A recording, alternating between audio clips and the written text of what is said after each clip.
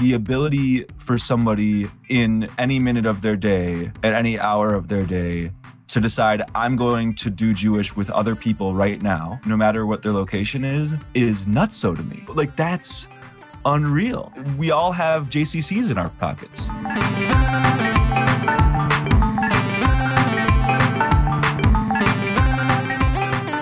Welcome to Trending Jewish, the Jewish podcast about everything. Today, Brian Schwartzman is here solo.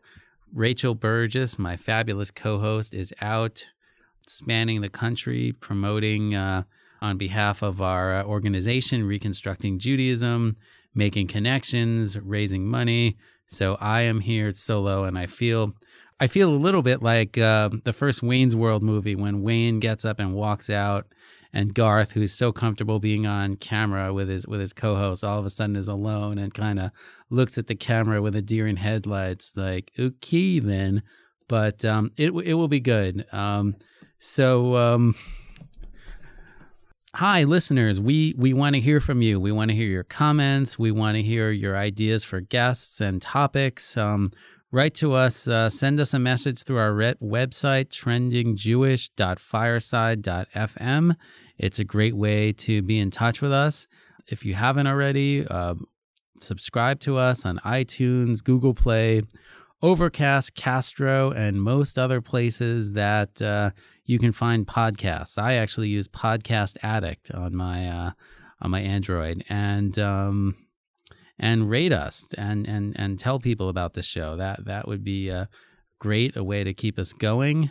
So today I'm really excited. We're moving into a topic that I think is going to be a focus of ours in this next batch of episodes, looking at the intersection of Judaism and technology and the ways that the internet is impacting, changing, posing questions to Judaism and the contemporary Jewish community. And I've got a great duo of guests to discuss this. We recorded a great interview, really excited, eager to share it with you. I have got the co-creators and co-founders of Judaism Unbound, which is a podcast. We're doing another podcast about a podcast. And these guys are really asking profound questions about the current and future state of Judaism, the Jewish community, Jewish civilization. So we've got Daniel Liebson and Lex Rothenberg. Daniel Liebson is the founder and president of the Institute for the Next Jewish Future, which hosts and produces Judaism Unbound. He spent 6 years as executive director of the University of Chicago Hillel, and 3 years as Director of New Initiatives at Harvard Hillel. Dan is a 2009 Avihai Fellow and has also received the Richard M. Joel Exemplar of Excellence Award. Before devoting his life to working for the Jewish community, Dan spent 5 years as a law professor after clerking for Judge Michael Bodine of the U.S. Court of Appeals for the First Circuit. He lives in the Hyde Park neighborhood of Chicago with his wife and 2 children. Lex Rothenberg is a Jewish educator and rabbinical student who serves as Strategic Initiatives Coordinator of the Institute for the Next Jewish Future. He is currently pursuing his rabbinical ordination at the Aleph Rabbinic Program affiliated with the Jewish Renewal Movement. He comes to Judaism Unbound after a 2-year education fellowship at the Goldring Woldenberg Institute of Southern Jewish Life, based in Jackson, Mississippi. He has had articles published by JTA, MyJewishLearning.com, Shema Journal, Jew School, Progressive Jews and Views, and others. He grew up in Milwaukee, Wisconsin, and currently lives in Providence, Rhode Island. And Lex has delivered an Eli Talk, sort of the Jewish version of TED Talks, on this very topic, Judaism and the Internet. And you can find that on our episode resources, which will be on our homepage. So without further ado, here's Dan and Lex. Thanks for having us. And thanks for having us.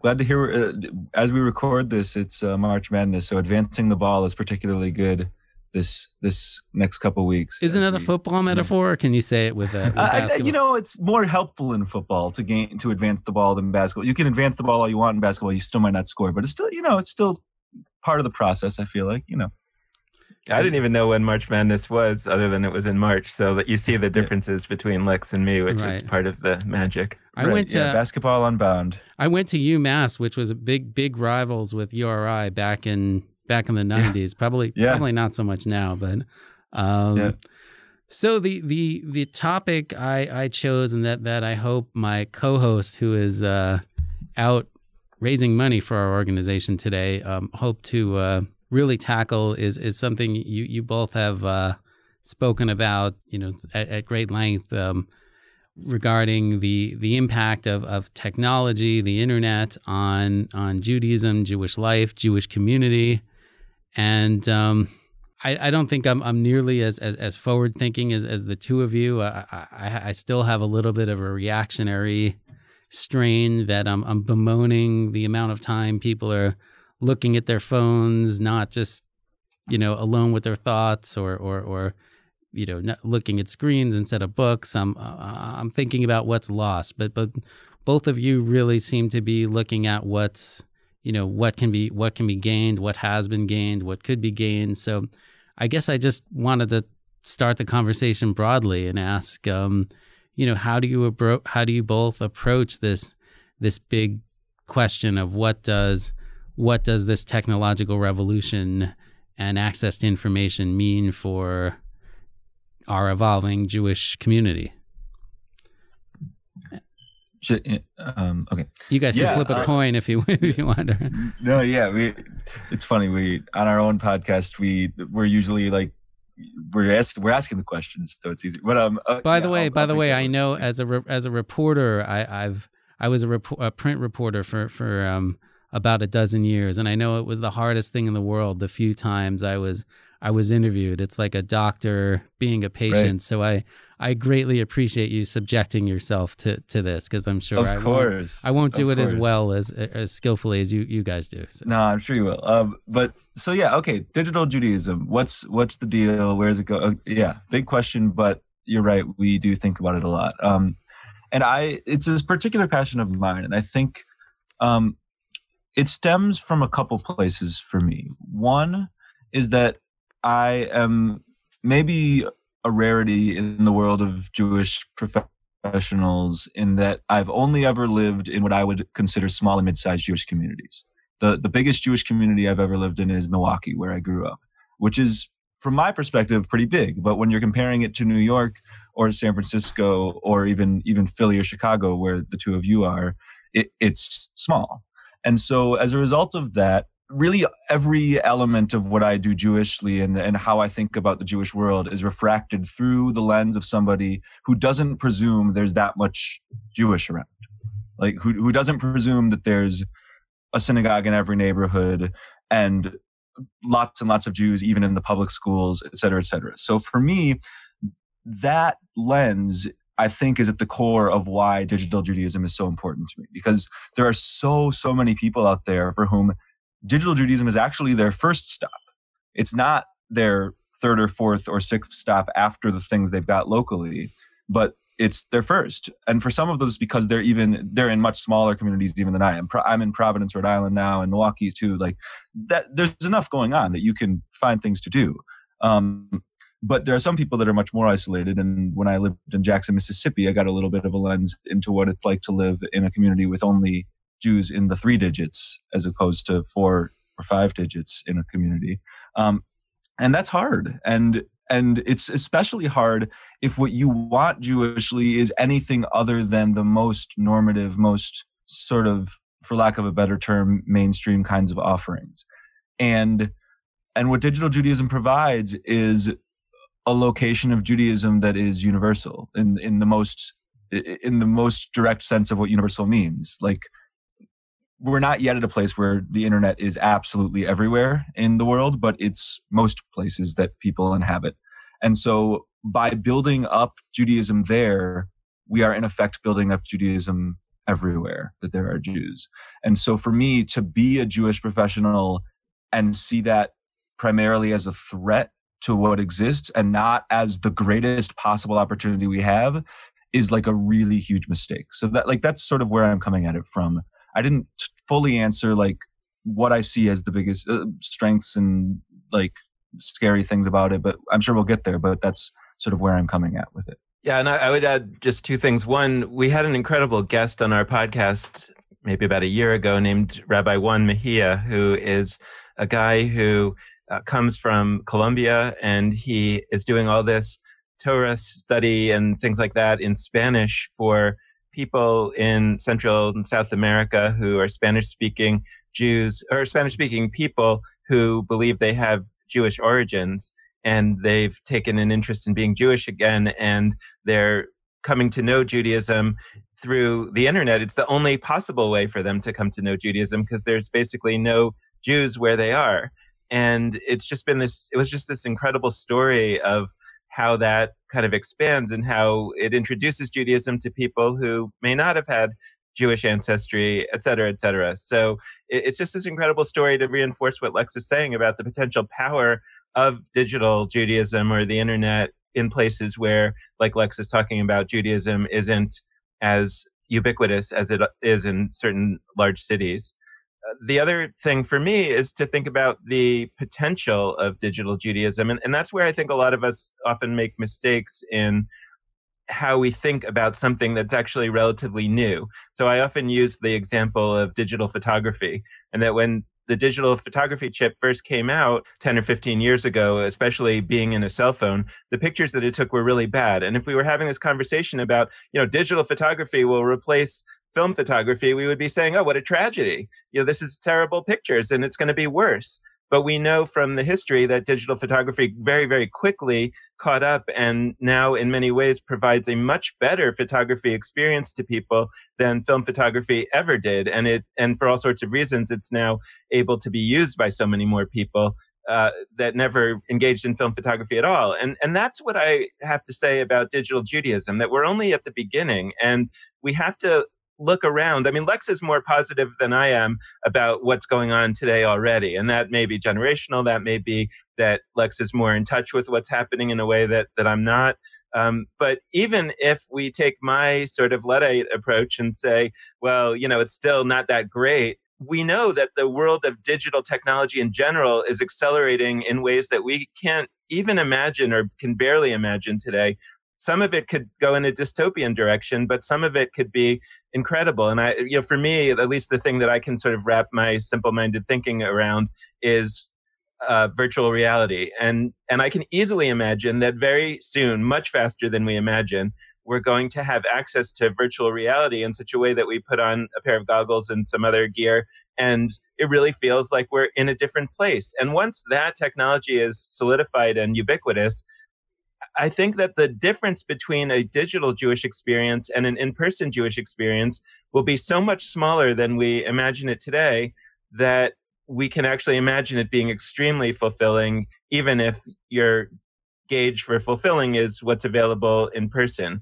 So I think it's really important to, therefore, A, be excited about the potential, B, get into that landscape early, so that we can start to work there so that when the technology catches up, it's not that then Judaism is trying to jump in there when the landscape is already taken up by all these other things that are going on. And, and just to really judge it by its potential rather than by its current reality. I mean, I think one way to get into this, and Dan, I think you touched on it a little bit. I call it my flying car question. Like, Dan, certainly when we were kids, you probably remember we imagined we would have flying cars in the future. I mean, it was the high point of Back to the Future 2, and we didn't get that, but we got things we never imagined. We got computers in our in our pockets on our phones. So I feel like there's a little bit of that with Judaism and digital technology. I feel like there was definitely this talk and writing in Jewish circles about prayer and communities moving online, and there was going to be digital congregations, and nobody could wrap their heads around that, and nobody really understood it. And correct me if I'm wrong, but we haven't really gotten that, but we've gotten a lot of other things that nobody expected. Right.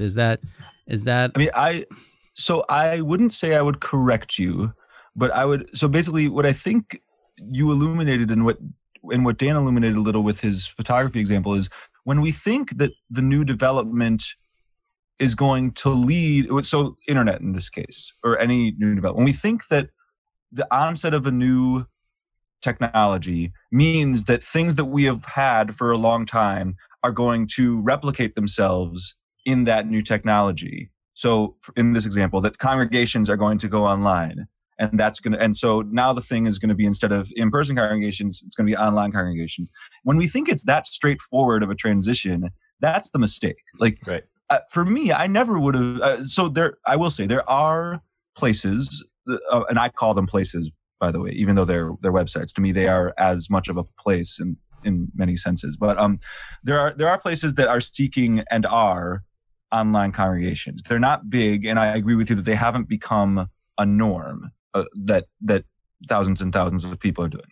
That said, there are Jewish places where people are congregating online, and so whether those are congregations or not, they are now a norm. And I'm thinking mostly here of what people affectionately call Jewbook, but just the everyday increasing map of Jewish Facebook groups that have become part of just the minute by minute, hour by hour, day by day rhythm of people's lives.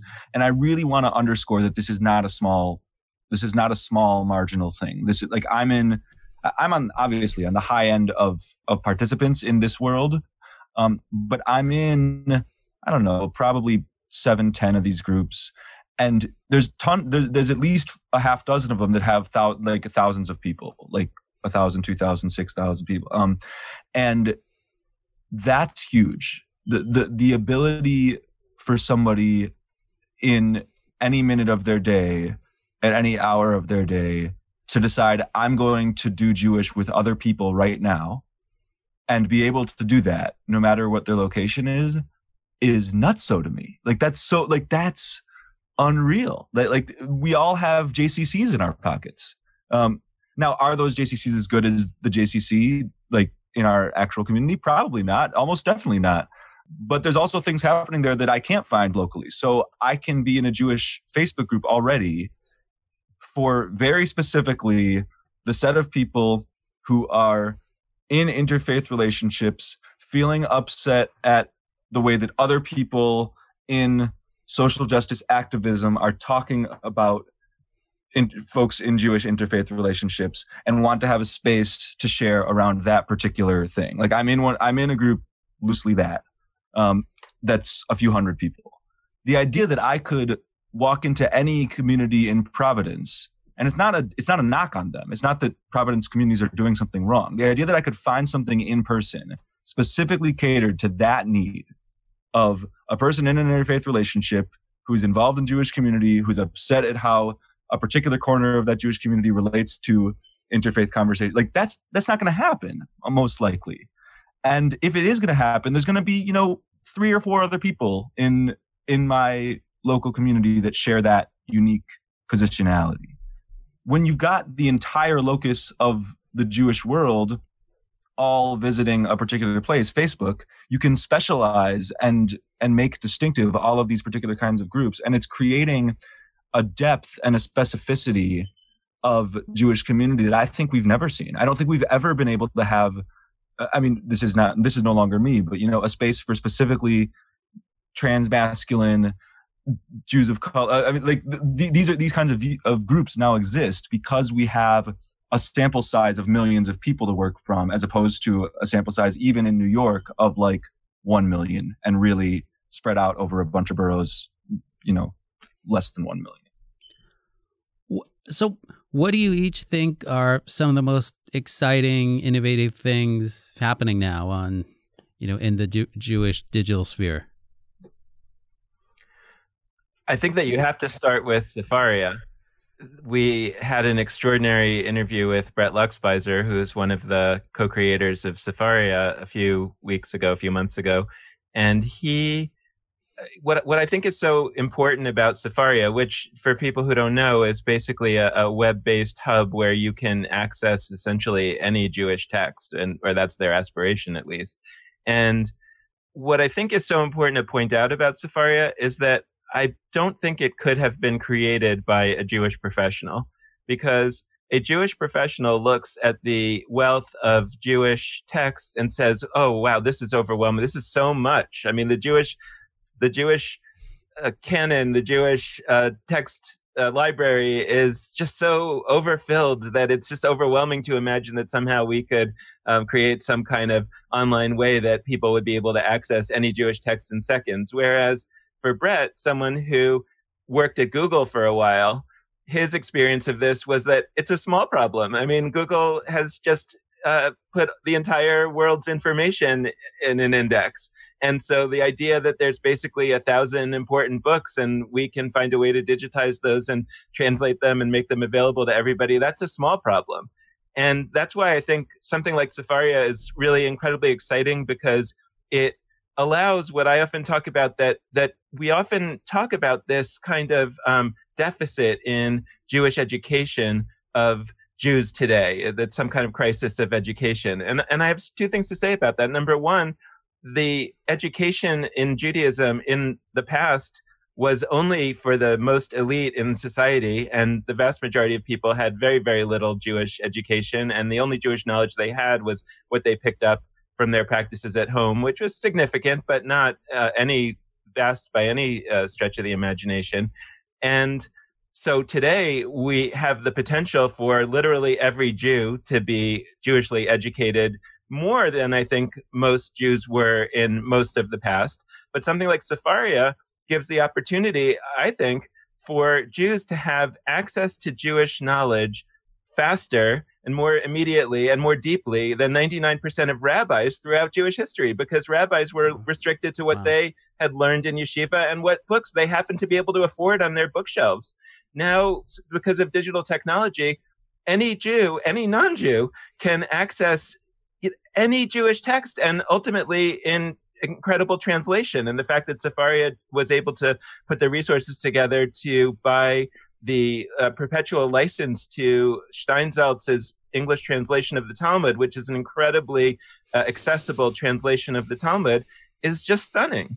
And so I think that Sefaria is important in its own right, but it's also an incredible example of the potential for digital technology to make Judaism, I think, more accessible and more powerful for more people than it's ever been before in its entire history, which turns the crisis narrative on its head.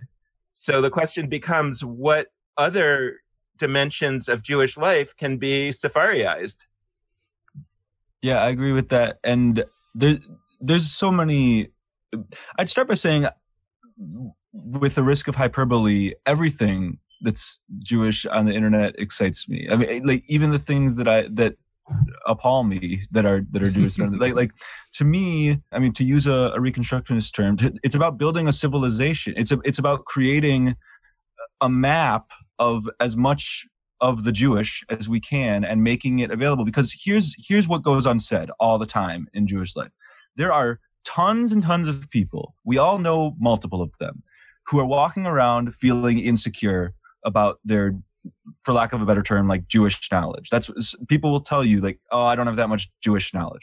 Like, if you in 1973 felt like, just arbitrary year, like felt like I don't have that much Jewish knowledge, you would have to do one of the following things. You'd need to walk into some sort of public space where somebody may see you, and like purchase a book, like a Jewish book, or you would need to go to your rabbi, ask some questions. You would have to make yourself vulnerable in a certain set of ways. I'm making it sound like really scary to do that. It's not the most scary thing in the world to like go and talk to a rabbi, but it is a level. It's a hurdle you have to surmount. You would need to walk out of your house, ask somebody that is not yourself for help to achieve this goal of like deepening your connection, whether it's to what you would term your heritage or your religion or your people or your civilization. Like, today, you have that same insecurity. You go to Google while you're procrastinating at work for 12 minutes, and you look up whatever it is. Oh, it's March, so Passover's coming up. And I remember there's some parts to the Seder. What are the parts to the Seder? A lot of people aren't going to want to ask, what are the parts of the Seder? Because they're going to think that makes them look dumb. They're going to think that they should have just known that already. That how dare they be a Jewish adult and not have just like memorized those? It's like every year you talk about it. But like what the internet does is it creates sort of an implicit permission to not know, and to go somewhere and to take that not knowing and change it into knowing, which is such a, I mean, it's a gift. It's a huge gift because we have so many layers of Jewish insecurity around knowing. And like the best part of our culture is that it's about knowing and studying and learning and all of that stuff. It's great. But it means that the people who aren't at the very maximum level of that feel somehow deficient. And honestly, we're talking in an RRC context. Show of hands, anybody know any rabbis themselves who feel like they're like not where they want to be in certain realms of Jewish knowledge? Of course we do. This is such a common thing. We all want to know more. And so having every Eli talk, for lack of a better term, I mean, these are, Jewish TED Talks. Every one of those that is available is a gift. Every myjewishlearning.com entry, forget just the Jewish stuff, every Wikipedia page that is on a Torah portion. There's one guy, there's an article about him somewhere, who went through and did all of the Wikipedia pages for every Torah portion. And like, to me, I don't think he's a rabbi. That's one of the most supreme Jewish services of our time. If we were going to list the people who have had the most impact on the most human beings on the planet through Judaism, he's one of those people in my lifetime. Because who of us hasn't gone to a Wikipedia page, whether we're a Jewish like professional or somebody giving a Devar Torah and we want to quick review something, whether we're not and we are looking for our first way in and we don't have a translation of the Torah in our house, like whatever it is, that's like such a gift. And so we already are at a place where we're taking that stuff for granted, which is good. Like I want us to be able to take but when we take a step back and are like, the quote unquote Jewish internet isn't just, the stuff that may conceivably steer people away from in-person communities, which I don't think that's really going to happen. But it's all of these gifts that we add on top of Jewish life as it is. Like, it's hard for me to look at that and not get all mushy and gooey inside, to be totally honest. So, wow. So I have two, I think, are very interlocking questions, but it is kind of the dreaded double part question. We do that all the time. It's a trick of the trade. So how do you think about, demonstrate, measure impact of a digital source, and how do you convince philanthropists, funders that these endeavors are worth investing in? I was going to ask you. Let's figure it out right here. Yeah, let's figure it out. If any philanthropists are listening, I want to start by one comment that, in a little way, kind of evades the question, but goes to something that Lex was talking about, which was when he said, I'm excited about everything because everything has potential for everything is good and important in its own right to someone, and it has, and we don't know what has the potential to really take off. And Lex in his Eli talk talked about this as a migration, as to analogize it to the Jews are moving to a new place. We know the story of the Jews moving to America, and now the Jews are moving online. And think about the beginning of Jewish life in America. We don't really know, right, a lot of what was going on. I mean, you can read Jonathan Sarna's book and you can get some flavor of it. But, basically this mass of Jews arrives in America. One of the amazing things is, I think for the first 150 years of Jewish life in America, there was literally not a rabbi on the North American continent. And so you had these 150 years of Jews kind of, bumping around and figuring stuff out and moving west. And there was all kinds of stuff going on.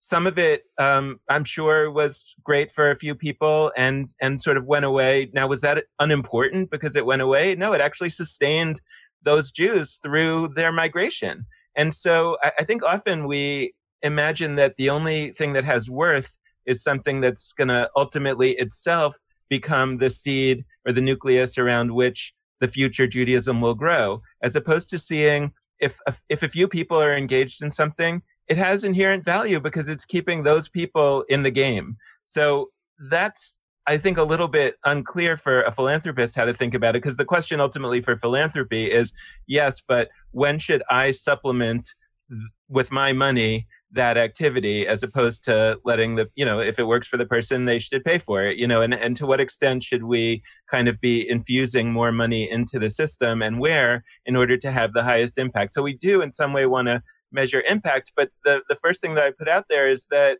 we should also be careful thinking about that if we understand what's going on to be a migration and to be this very early stage, and then along comes someone like Isaac Mayer Wise, who comes in and looks around and sees what's going on and starts to see connections between them, and starts to also see the importance of the migration in a way that people hadn't before, right? People saw the migration to America also sort of negatively, that it was the golden land, but it was also a place where you can't really be Jewish. I mean, that's what they were saying in Europe and why many people didn't come. But then Isaac Mayer Wise comes around and sees, hey, we can actually recognize this as Minhag America, as the American Judaism, right? Which is a new Judaism in its own right. And we can start to give that definition. So I imagine at some point somebody will come along and look around at what's going on in digital Judaism and start to tie things together and try to make proposals as to how things might fit together. And then we might be able to start to say, okay, so now that somebody's here trying to help us systematize this, we should evaluate it as a system, and then we can use sort of classical measures of impact and whatever. The question to me, I think about it a lot, sort of maybe like pharmaceutical R&D or something like that, where you just run a lot of experiments, and by the nature of the thing that 99% of them are going to, quote, fail, and some of them are going to fail in what you thought that they were trying to do, but succeed in some other way. Like, I think Viagra was originally supposed to be some kind of blood pressure medication, and it didn't work so well for that, but it became, I think, the best-selling drug in history for a different reason. And so, I was thinking, like, what would be the Jewish Viagra, which is sort of an interesting... Oh, gosh. But it would allow Judaism to flourish, right? And so the question is kind of... at this stage, I would propose that we are at the stage of the R&D and of the kind of pharmaceutical, like we just have to invest in the process rather than in any particular attempt. And that, but then to go back to your question, I think ultimately the question is, okay, so if we reframed it there, how do we see what should be assessed? And here's what I would submit as an alternative to the traditional point of view that says what impact looks like is large and growing numbers of people that are being affected by something. I would say that in this world in which it's experimental and it's new, much more important than numbers is the passion of the people who are involved. If we believe that the people who are involved in this new thing are similar to the people who are uninvolved, as opposed to, right, when we're thinking about, let's say, somebody who's really looking for more stringent Jewish law or something like that. There are people that are really passionate about that we call them ultra-Orthodox. The thing is that we know that they are so profoundly different from people who are uninvolved in Jewish life that even though they have a lot of passion for this, it's probably not going to translate over to those other folks. But if you look at something like, I don't know, Moishe House or some kind of initiative that's not a digital one, but talk about, Lex and the Facebook group for people who are married to somebody who's not Jewish or whatever, and that the people in that group are intensely passionate about it. And you say, wow, well, that's actually the trend that's coming. I mean, that's going to be it already is the majority of the Jewish population. It's only going to get more so. So if we've actually found something that's generating enormous passion around this group, that looks like the people that are not involved, that I would say, let's invest in that. Let's see now. Let's help. First of all, let's help that deepen, and let's help that get really, really even better for the small group who's already really passionate about it. And then let's help them kind of, whatever you want to call it, do the marketing or figure out how to get the other people to find out about it. Yeah, I mean, when I reflect on this question, and what I'd say is Dan is the person who's most directly answering it for us in terms of, grants and et cetera. But like, when I think about how we paint what we're doing now to appeal to funders, So there's two sort of routes to go. There's funders that we think of as sort of quote unquote the funders that are funding Jewish life in all sorts of different ways. These are foundations, these are federations, these are like that are their purpose is to look specifically, and they've been doing this. And then there's people that aren't funding Jewish life. They have money and they're funding other things. Do I think that what's being created on the Jewish internet, for lack of a better term, could appeal to members of each of those groups? I do, for very different reasons.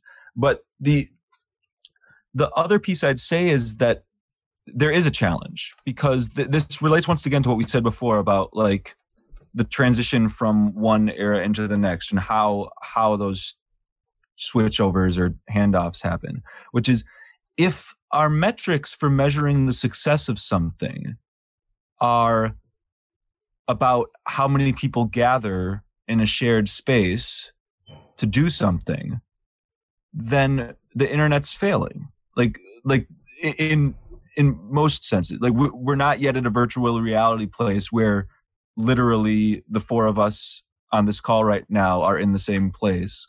And so by many metrics of how we think of a gathering, this isn't one. We're in different places. And so if a funder's idea is to support efforts that bring Jews together around Judaism, or bring people, I mean, some of them are not just focused on Jews, they bring Jews and others together to channel elements of Judaism into the world. Like if like the internet isn't really doing that. But if the measure is we want to fund things that are having a deep impact on massive numbers of people, just as many people as we can, and whether they're localized in particular gathered spaces is not necessarily the primary thought, then the internet is destroying everybody else. And I don't say destroying like the others. I'm saying it's winning. Like, just we can release a podcast. I mean, we're not the only ones. We release a podcast every week, and because we're available everywhere, we get thousands and thousands of downloads a month. We get in the 5 digits of downloads per month. And I don't know many local Jewish and I'm not saying that to like say we're amazing. Like, there's other podcasts that are also doing this, and it requires a heck of a lot less work to create a podcast that reaches 10 or 20 or 30,000 people a month than it does to create a Jewish organization in any locality that does. I mean, I don't think that the most successful synagogues in the world have 40,000 people walking in per month. Like that, it's just something that's incredibly challenging to do. So when your metric is how you touch people, and now the obvious response is, well, the 40,000 people that are downloading our podcast a month, they're not doing something as deep. I can see like they're entering into a 45-minute experience, and hopefully it affects them. And some of them are downloading, multiple episodes, whatever it is. It's different. We have to be able to shift what success means in order to recognize the successes that are happening. Because it's a circular, like if the way we value success is based on what congregations or other in-person Jewish organizations have done to succeed, then the stuff that isn't that is going to succeed less, if that makes any sense. Right. Yeah, I'll have to admit we don't quite get as many downloads as you, but we're working on it. So, but you probably get a bunch for the amount of person hours that are going in. Like, imagine a person out there putting in however much time you do. Like, would you reach even 100 people if you were just doing that, part time as a part of your job? Like, I don't think most people would. So I wouldn't dismiss that. Well, right. I would add one piece to that, which is just to take that further. First of all, like, I would say that 45 minutes engaged in a serious Jewish conversation is actually more impact than most Jews are getting, even when they walk into a Jewish space of some kind. Even if they're sitting there for 3 hours, I think that most of them aren't actually engaging so deeply. So again, that's not something against the organizations or what they're doing. It's just that what they're doing is actually not necessarily what these folks are looking for. And what's astonishing to me, and again, we just sort of bumbled into this, but what's astonishing to me is two guys like literally in a basement can create something that tens of thousands of people are engaging in every month. And what does that mean for the future? You know, what does that look like once other people catch on? And again, you know, people lament the closing of various synagogues, for example. And I would say two things. One is that there was sort of a bubble in the 50s, 60s, 70s that basically too many synagogues were built. That it would just, you know, it wasn't a centrally planned thing. And so there wasn't a big strategic plan about it. It was actually sort of, it felt like the right thing to do at the time because there were a lot of Jews moving to new places. I mean, talk about migration. There were a lot of Jews moving to the suburbs and they had the wealth to build these synagogues. And for various reasons, they had the interest in doing so. But the problem is that there was a huge financial and capital investment made in those organizations. So it feels very terrible now when they have to close. But that's still a different issue than imagining that somehow in a world in which synagogues are closing, that means that fewer Jews are going to have meaningful Jewish experiences. I think that it sort of looks that way because the meaningful Jewish experiences in a new way haven't all been invented yet. But we start to see, again, I say, you know, we start to see synagogues, for example, or some of these newer type synagogue adjacent organizations like LabShul in New York that are live streaming their services.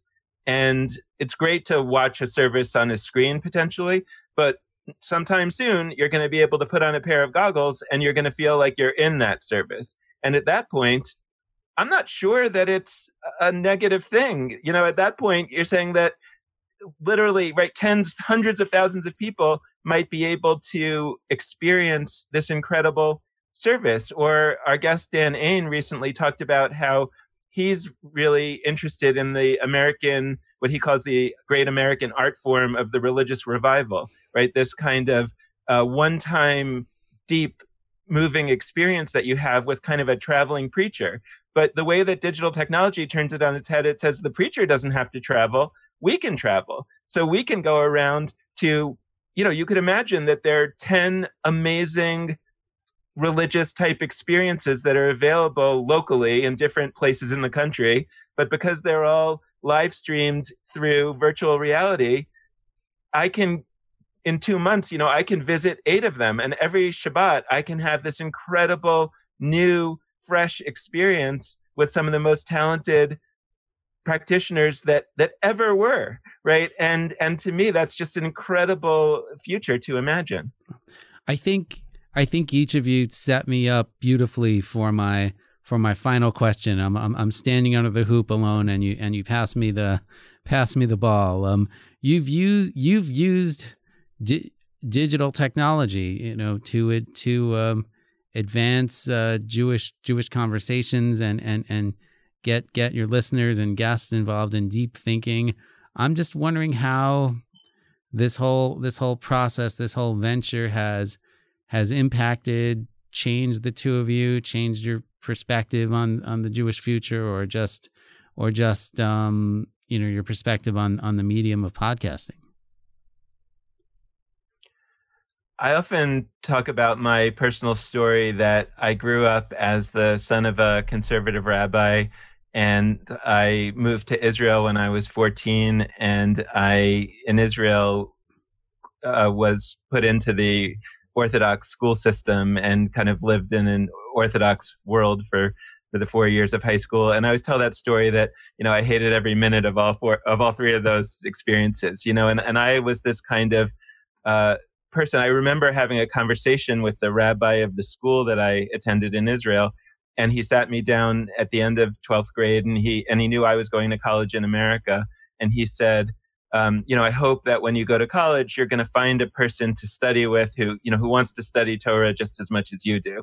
You know, and I said to him, well, that's not going to be a problem, because I wanted to study Torah not at all. And I think that I had this sense of myself in many ways as, you know, that my Jewish future was going to be sort of on the periphery of the Jewish community, if at all, you know, because what it was, or what I had experienced, wasn't for me.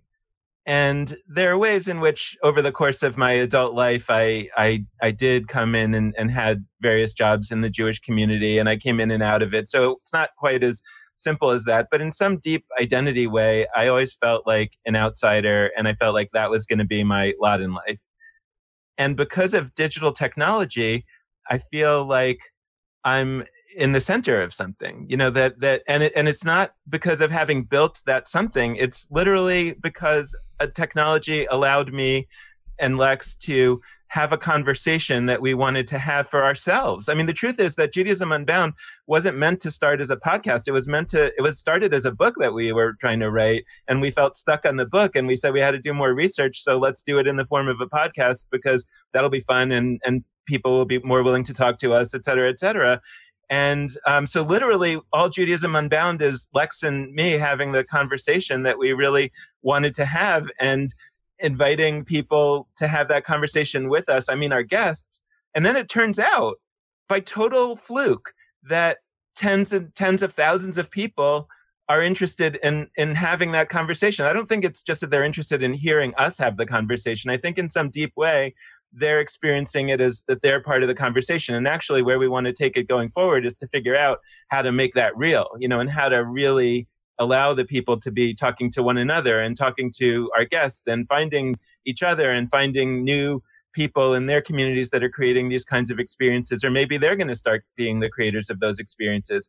But it all started because the technology allowed us to just do what we wanted to do. And then it turned out that there was this kind of silent majority or silent huge amount of people that also wanted it, but kind of like me felt like they were the only one, or they were the only one that they knew. And so somehow what's so exciting to me is that the technology has actually enabled me to imagine, I don't have it yet, but to imagine that there may be the Jewish community in the future that is the Jewish community that I really do want to be a part of.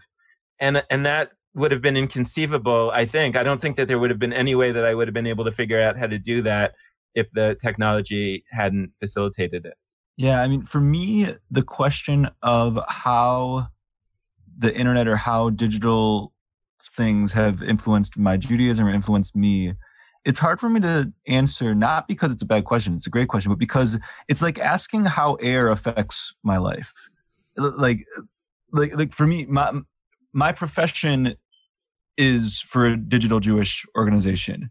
My rabbinical school that I'm in for 6 years of my life is through digital mechanisms mostly. We also gather in person.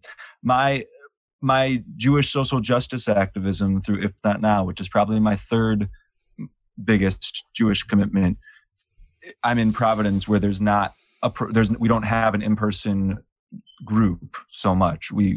I'm mostly doing digital things. Like, it's not so much that the digital has influenced or affected my Jewish life as much as it is that the digital is my Jewish life. And I don't say that because I don't also have in-person spaces. I do. I'm the rare Jew that is a member of a congregation in today's world. I'm a member of a wonderful Reconstructionist congregation in Attleboro, Massachusetts. Hey, anybody listening? And we go there and we enjoy it. But it's not my first, like my synagogue context and even, other contexts in Providence's community that I love participating in and gain a lot from. Like, they're actually at this point in my life sort of the stuff I do to add the wonderful dressing on top of my life. Like, the digital has, and it's not that I envision a world where everybody does that and where the digital, and like we flip the script and so that in-person is constantly for everyone separate. But for me, that's how it's worked out. And I see it as a value neutral piece. And so what I would ask people to explore is just, what do you desire Jewishly? What's the thing that you're not doing right now that you'd like to be doing Jewishly? And if it's in person, amazing. Like, go to it, find it. In my experience, when people allow themselves to be specific enough about, I am really curious to engage in some delicious Talmud learning with some queer we've had people like Svara before, but if you get specific enough, usually that specific thing you want is not available directly in your local community, but it is available online. And so my question is, like, allow yourself to ask that question. Don't presume that because you're in a small town or even a big town with lots of Jewish institutions, that the fact that you have these 3 or these 11 or these 34 Jewish buildings means that those are the things that you can do with your life Jewishly. Allow yourself to ask, can I plug in a .com or a .org that also does that can supplement or be the primary source of what Jewish life looks like? And I think people are going to answer that in all sorts of different ways. But I think the end result will be a more thriving Jewish world, both online and in person, because it turns out that, like, one mitzvah leads to another, one Jewish faith leads to another, and the online leads to the in-person. We exist online, and we end up being invited to places physically and gathering groups, and then that leads to, I mean, it's all one cyclical piece together in building this thing we call Judaism. Wow, this has been great, guys. A really insightful conversation. I really appreciate your time and thoughts, and keep it up. Looking forward to future episodes, and hope we cross in the podcast world again. Thanks you so for much. having us. Thanks so much to Dan and Lex. That was a great conversation. I am both pumped and kind of in deep thought mode. I didn't know both could happen at the same time. If you haven't checked it out yet, I highly recommend checking out Judaism Unbound. I mean, there's so many episodes of this. I really liked a recent interview they did with Rabbi Dan Ain, founder of Because Jewish. They got into some really profound stuff and kind of talked about rock music and the religious revival tradition in America in the same breath. So I highly recommend that as a jumping off point to check them out. And again, tell your friends about us. We want to hear from you. Send us a message through trendingjewish.fireside.fm. Find us on iTunes, Google Play, Overcast, Castro, Podcast Addict. Rate us. It really helps people find the show. And if you really like what you've heard and want to promote our work and promote conversations about the Jewish future, go to reconstructingjudaism.org and click donate. It will help. So thank you. Shalom. Lahitraot. Until next time, I'm Brian Schwartzman, and this is Trending Jewish, the Jewish podcast about everything.